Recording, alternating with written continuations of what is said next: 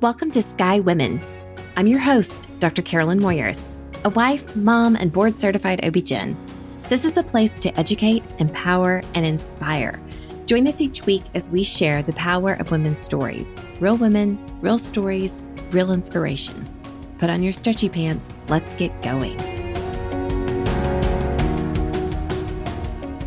Welcome, Sky community. Welcome back to another episode. You will not regret showing up today. We have with us Dr. Christy Tuff DeSabry. She is an internal medicine physician with a focus on bone health. And this is something that we haven't talked about yet in the Sky community. And I'm so excited to have you. Welcome. Thank you, Dr. Myers. Thank you. I'm so excited we met at the Menopause Conference and that we are recording together today. Yes, me too. The Menopause Society meeting was phenomenal. I'm really excited to have met so many who are doing good work in this space because women in midlife really need our help. Absolutely. I mean, I think that is always the best part of going. It's the education and then the feeling that there are a lot of people in our, like us, who want to see women, want to deliver great care, want to listen, want to make midlife women and change change our trajectory, right?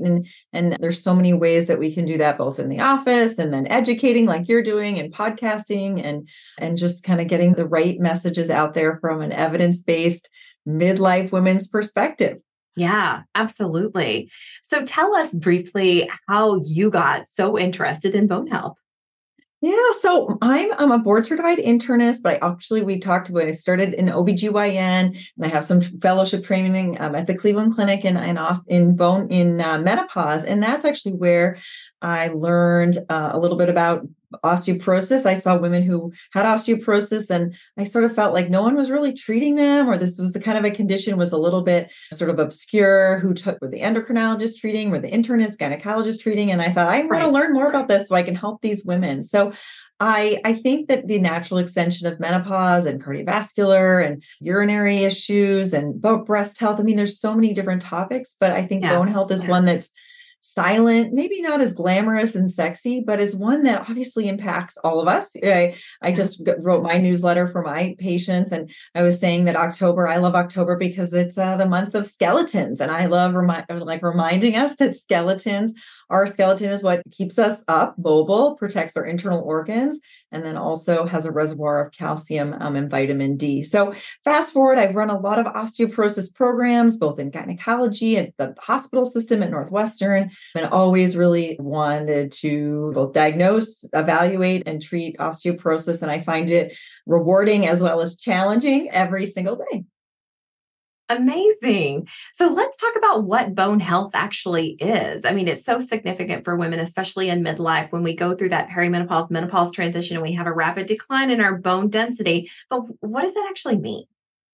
Yeah. So this field, I think, of health and wellness and things is always important, but we have to remember that most of the times that we're identifying problems at menopause or midlife or later, but really the concerns or the issues start earlier. So when we think about our bones, again, we develop our bones in utero, we strengthen and mineralize our bones through our teens, our 20s, even up until our early 30s, where we achieve something called peak bone mass, where is all the bone that we're going to form both in our long bones that are primarily made of cortical bone and trabecular bone, which is primarily in our spine and our femoral neck and other compartments. And so when we think about bone health, we really have to look back to the perimenopausal years, the reproductive years, the 20s and 30s, because that shapes a lot of what our bone mineral density, and I call that our bone bank, is for our patients. Again, we always want to think about family history, genetics, lifestyle, medications, medicines. Again, like I said, reproductive amenorrhea, periods of amenorrhea. So it's really important when we think about bone health, we put all those things kind of in the pot and consider them. And you referred to menopause and perimenopause, and we know even like the years before the final menstrual period, which everyone thinks menopause is a snapshot in time, but really, again, this is a transition until the final menstrual period and then the post-menopause. But we can lose primarily up to 20% of our bone mass. For some women, we know thinner women with family history of osteoporosis lose more bone density. And again, this is all silent bone loss. This is not joint pain. This is not arthritis. We heard a lot about that at the menopause conference too. Those things can uptick. We know 50% of women at the age of 50 have started to have concerns with joint pains. A lot of that is probably related to injury or estrogen deficiencies and things like that are creeping up. But we know bone loss occurs. And so that's why we start to care about it at menopause. And at 50, or whenever women have undergone menopause, we should evaluate for bone health, which includes a fracture risk assessment, which is actually can be done online. It's through a freely accessible tool called FracScore, which helps determine what your fracture risk is. It looks at your weight and your height and your family history, some genetic things, some medicines, if you are a smoker, drinker, alcohol, sedentary lifestyle, and it kind of helps us. But we can also do a DEXA scan, which is very common, also very widely available. Now it's in the hospitals and clinics. It's even in some freestanding places now, which is really the best assessment for bone mineral density and bone strength. We scan a couple different sites, spine and hip, and really get some valuable information about fracture risk, about bone density, about just talking about your risk factors for bone loss and what we can again do to prevent bone loss and prevent fractures, as well as maintain the bone strength through our menopause years and beyond. Yeah, well, you brought it up. That's a great segue. Let's talk about that. What are the preventative measures? Yeah. So many. I mean, this is something like, again, I do every single day. I'm so fortunate that I can do the DEXA scan and really have the information at my fingertips and say, this is the difference between your spine and your hip. This is hindsight's 2020. You smoked in your 20s. Okay, well, now you don't smoke. Good for you. You had a history of amenorrhea because you were an athlete. Okay, well, now we need to put that into the mix here. You had early menopause. I see so many women who have menopause before age 45, and they sort of say, well, I didn't even know this affected my bone. So age at menopause, knowing your risk factors, like knowing what's important. It's kind of like knowing if you didn't know you should floss, you wouldn't floss, right? The dentist tells you should floss. Knowing your risk factors, knowing what your calcium, your vitamin D intake is, what your childhood looks like, things like that are also important. When we think about prevention, I always think in bigger scales. We have lifestyle modifications, which include exercise and supplements and dietary things. And then we have pharmacology, like medications, therapies that we know to offset bone loss, just like we have the same in terms of if we were to treat someone with vasomotor symptoms or hot flashes or vaginal dryness and painful intercourse. And these are very common things that are, again, common at menopause we don't talk about. And we have so many treatment options for now. And it's the same with bone health. So things like calcium, adequate calcium intake, it doesn't always need to be from dairy sources. It can be from non-dairy sources. It can be from certain supplements if you can safely take those without constipation and you can absorb those correctly. And those, again, have to be at appropriate doses for who you are, what your medical history is, what you can take. Vitamin D, having a 25 hydroxy vitamin D level that gets drawn. That level varies. I mean, that intake varies based on level, based on where you live. Again, absorption, color of your skin, etc. So generally a 25 hydroxy vitamin D level should be between 40 to 60 nanograms per milliliter. And then in terms of all these other things, I mean, we know adequate body mass index is important to control, again, how much mass that we're putting on our bones and how much we are sort of moving around. We know things like adequate protein are important. We know things like, again, calcium in the diet are important as well. Mm-hmm. And then exercise. This is I'm doing a Instagram live next week on exercise at midlife with one of my local physical therapists who I send my patients to help with balance or resistance or safely exercising if beyond the scope that I can do with my office visits is we want to do resistance exercise. We want to do aerobic exercise and we want to do posture and balance exercise. And it doesn't all need to be so convoluted and complex. I always try and simplify with what patients are doing, what they can do, and then what we can add on. So those things are so important. And I always find, particularly women in their 50s and 60s, the balance piece. And even in their people, if you can balance for 20 seconds on one foot, I should have everyone do it. You can stand up and do that while we're talking here. That is really important. And we know that decreases as we age and our proprioception, how we feel in the world or medicines.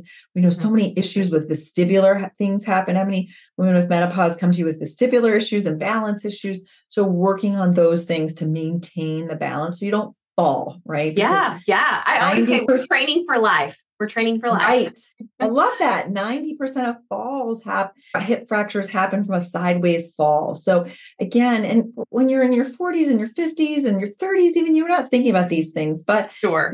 Life happens. I always say we all age. So we want to, do that gracefully. So working on those things now actually help you so much for the future. And I love when my patients come back and are like, Dr. Sabry, like you can't even imagine I can balance so great now, or I can do like 100 sit to stands and I'm doing so great, or like I've started to lift weights and I'm doing my resistance bands. And so there are a lot of small tweaks that actually go a long way for prevention.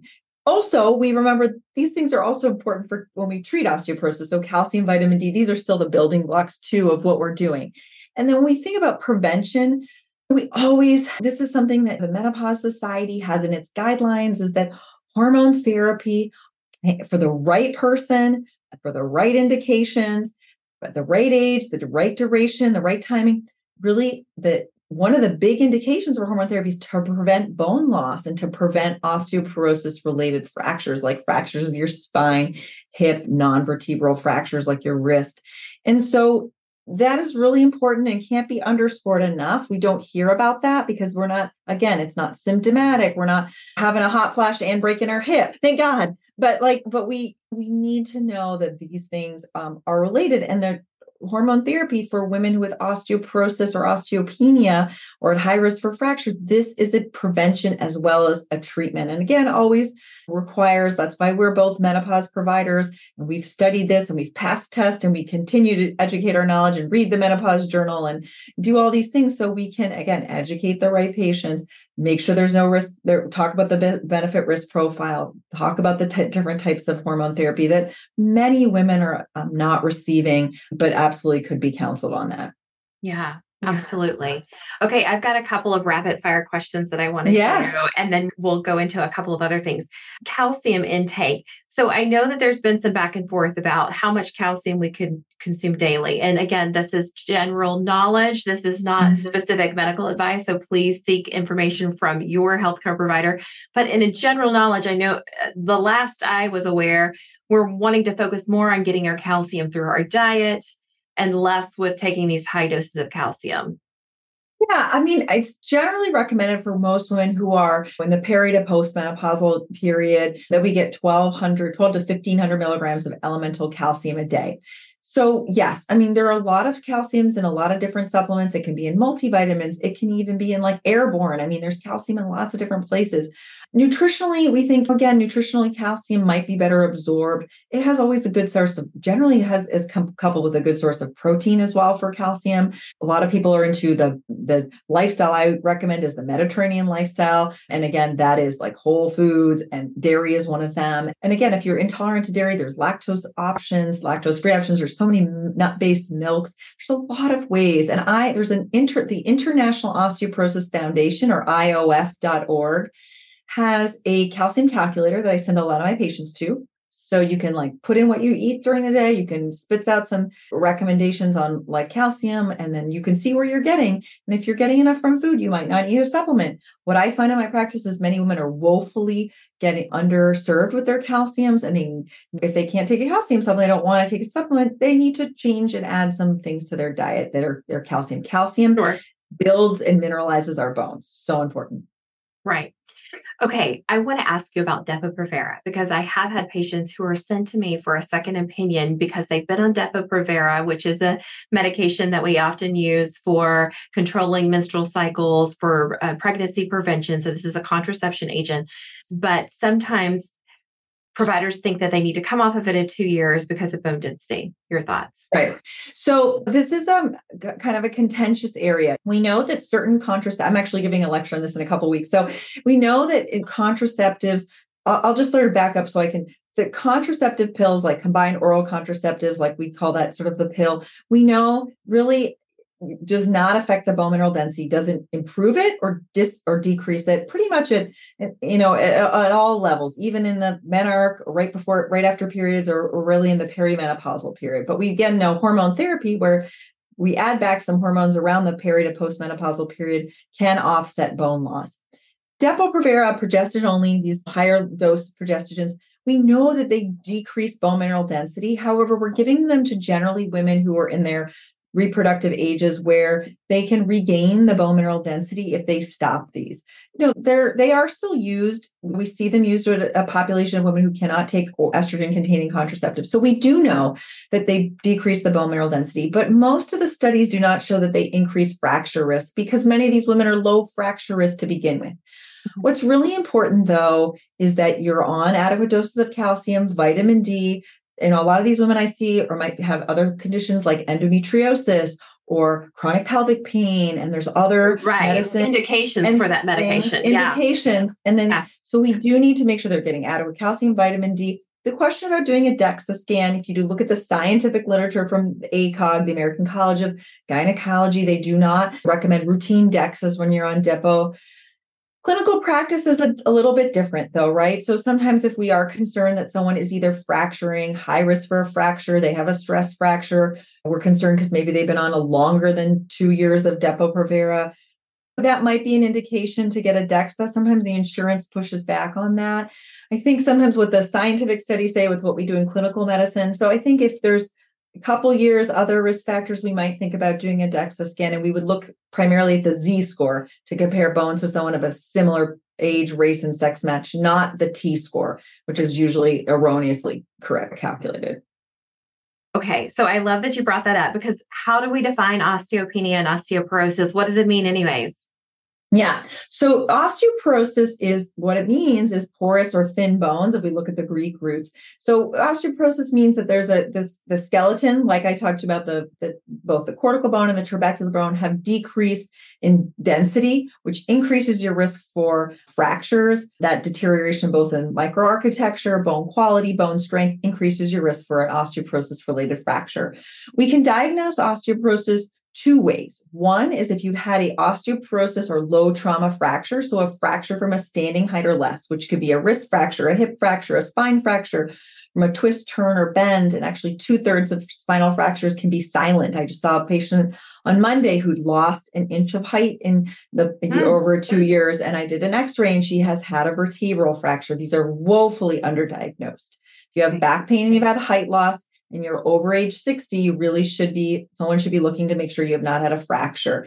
And the other way is a T-score diagnosis is what we talked about from the bone mineral density. It is the best way that we measure the bone strength through the dual energy X-ray absorptiometry. And then we sort of look at the bell curve of the bone mineral density divided by the area. And that gives us sort of a standard deviation from normal. So a T-score of minus 2.5 or lower, which is 2.5 standard deviations from the normal, the mean for someone who's of a peak bone mass, so someone in their 30s, that is osteoporosis.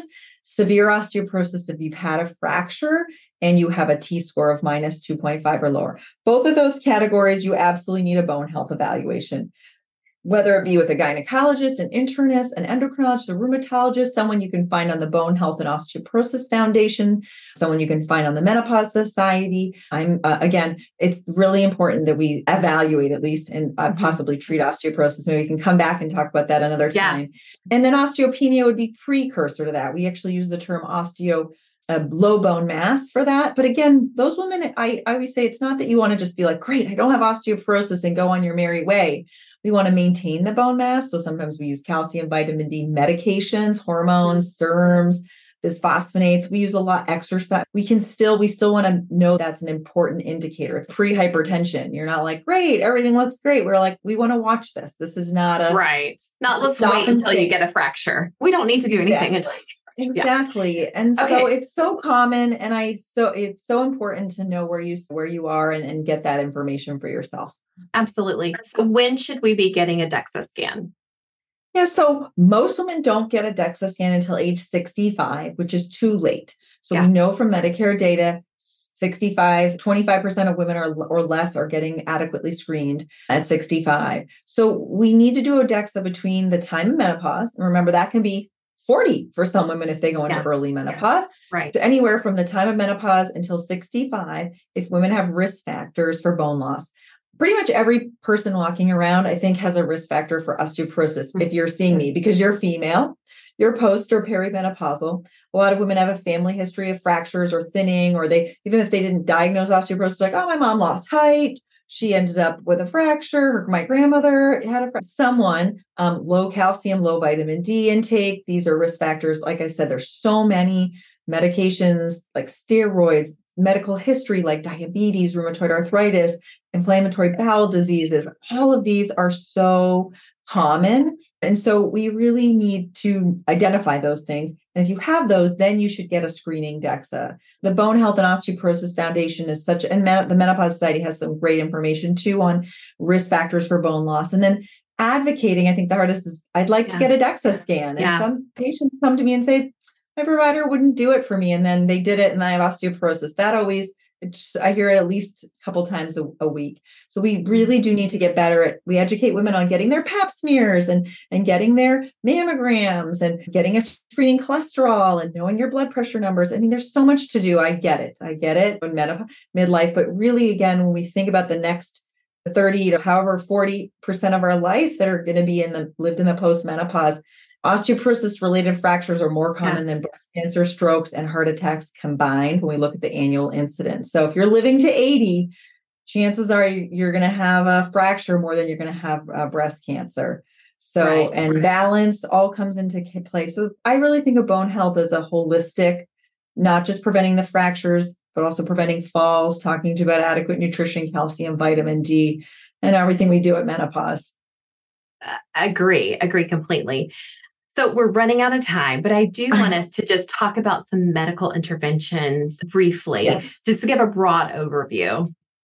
Sure. So we have so many different types of classes of medicines. We have bisphosphonates, which are oral options that prevent bone loss, things like alendronate, risedronate, abandronate. We have an IV or intravenous form, which is called zoledronic acid or zolendronate. We have one that's subcutaneously given called denosumab. I'm using all the generic names here. Those all offset bone loss. Hormone therapy also offsets bone loss. It's an anti-resorptive therapy, as well as things like we have a medicine that came back on the market, it's conjugated estrogen with beta-doxephene, which is also highly indicated for women with vasomotor symptoms and prevention of bone loss. We have things like, we always forget about the classes. We call those estrogen agonists, antagonists, or SERMs, things like raloxifene or tamoxifen, which sometimes people think, only people use those in breast cancer, but we know that they're highly effective for preventing bone loss in the spine primarily, and can be very great dual actions for women who have a high family history of estrogen receptor positive breast cancer, or even that themselves. And then we have other medicines that boost or build the bone. This is a newer class of medicines, but we have had them since 2002. So we have some daily injections, which are called abaloparatide and teriparatide. They sound very scary, but honestly, nowadays with the injectables that we're giving for migraine and for weight loss, these are like no big deal for a lot of my patients. I counsel them, on these are medicines that boost or build the bone density. They're called osteoanabolic agents. We know that they're highly effective, highly safe as well. And they really, for patients who are at high risk, those women identified with with a strong risk of a prior fracture, age over 70, or low T-score, we really should be thinking about the bone building or anabolic agents first, if you have no contraindications. And then there's a newer class of medicines called anti-sclerostin inhibitors, which is one called romosozumab, which was FDA approved in 2019, which actually combines both bone building and a bone resorptive effect. And it's also a monthly injection given by a healthcare provider. So I always say we have a lot of options, but again, we have to always, like what we do, so important in midlife women's health, is really individualized therapy. Sure. I can recommend things and I can say, based on your medical history, this, or based on your risk of osteoporosis, I think that. But again, many of our things come down to talking about calcium, vitamin D, the medication, the efficacy, the potential adverse events, safety issues, and a lot of things that people have a lot of questions about and need. There's a lot of media coverage about osteoporosis, I think, in a negative light, but we have to remember, again, the medicines are used to treat fractures, not cause them. So we have to think about the end goal of our therapy too. Yeah. Awesome. Well, this has been so much important information. I feel like the key takeaways really are understanding that your hormone therapy can actually help your bone health. That if you do have osteoporosis, there's so many options for treatment. You just listed a variety of drugs. There's a buffet to choose from. And third, that there's so many lifestyle interventions and dietary things that we can do to help preserve our bone health. Anything you would add? Yeah, no, I think it's again, it gets forgotten. So I'm happy you're highlighting it on your podcast to educate and inspire and create awareness, because it does sometimes start from the patient. And so I do think learning this for yourself or recognizing this is important. If you haven't had a DEX, or if you've had a DEX and what I say, like to my patients, they're kind of sitting on it like, oh, I know I had that done, but I didn't do anything about it. I don't know who to see. What are they going to tell me otherwise? Yeah. It's so important there are things to be done, whether it's just also monitoring calcium, vitamin D, and learning about the treatment options. And that's what I think I love doing, because I do think, again, there is so much to be learned in this field and so much to still be shared. And again, at the end of the day, for most of what we do in midlife women's care, it's optimizing health, functioning, and then lifespan, health span, like the things that we're thinking about when we're going to be 50, 40, 50, 60, 70, 80. I really think we need to think of women in different decades of life and make sure that we're thinking now for the future, and every decade thinking that in that sort of light. Oh, I love it. Yeah. So tell everyone where they can find you. Yeah, so I am geographically probably way north. I'm like probably due north of you. So I'm in the Chicagoland area. I have a practice called Bone and Body Women's Health, which is a specialized midlife women's care practice in Winnetka, Illinois. I do see patients virtually, and then I have an office space with a DEXA scanner and do some specialized gynecology and menopause and osteoporosis care. And on social, where are you? Oh, on social. Okay. So yes, I'm learning this. I am on Instagram, and it's Bone and Body, just spelled out BONEAND BODYWH. So yes, you can find me there. Awesome. Awesome. Well, thank you so much for joining us today. Okay. Thank you.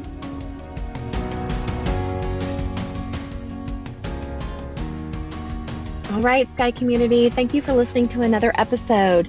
This episode was sponsored by Sky Women's Health. As a reminder, we're in the Dallas-Fort Worth area, and we help relieve back pain and pelvic pain in pregnancy and beyond. If you are pregnant and having pain and you feel like you have no reliable way to relieve it, look us up at skywomenshealth.com, request an appointment, and we'll call to get you scheduled.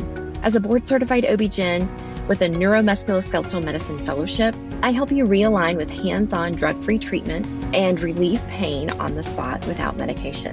We'll help you maintain these results through your pregnancy and postpartum period. Every pregnant person deserves this, and we are so excited to serve you.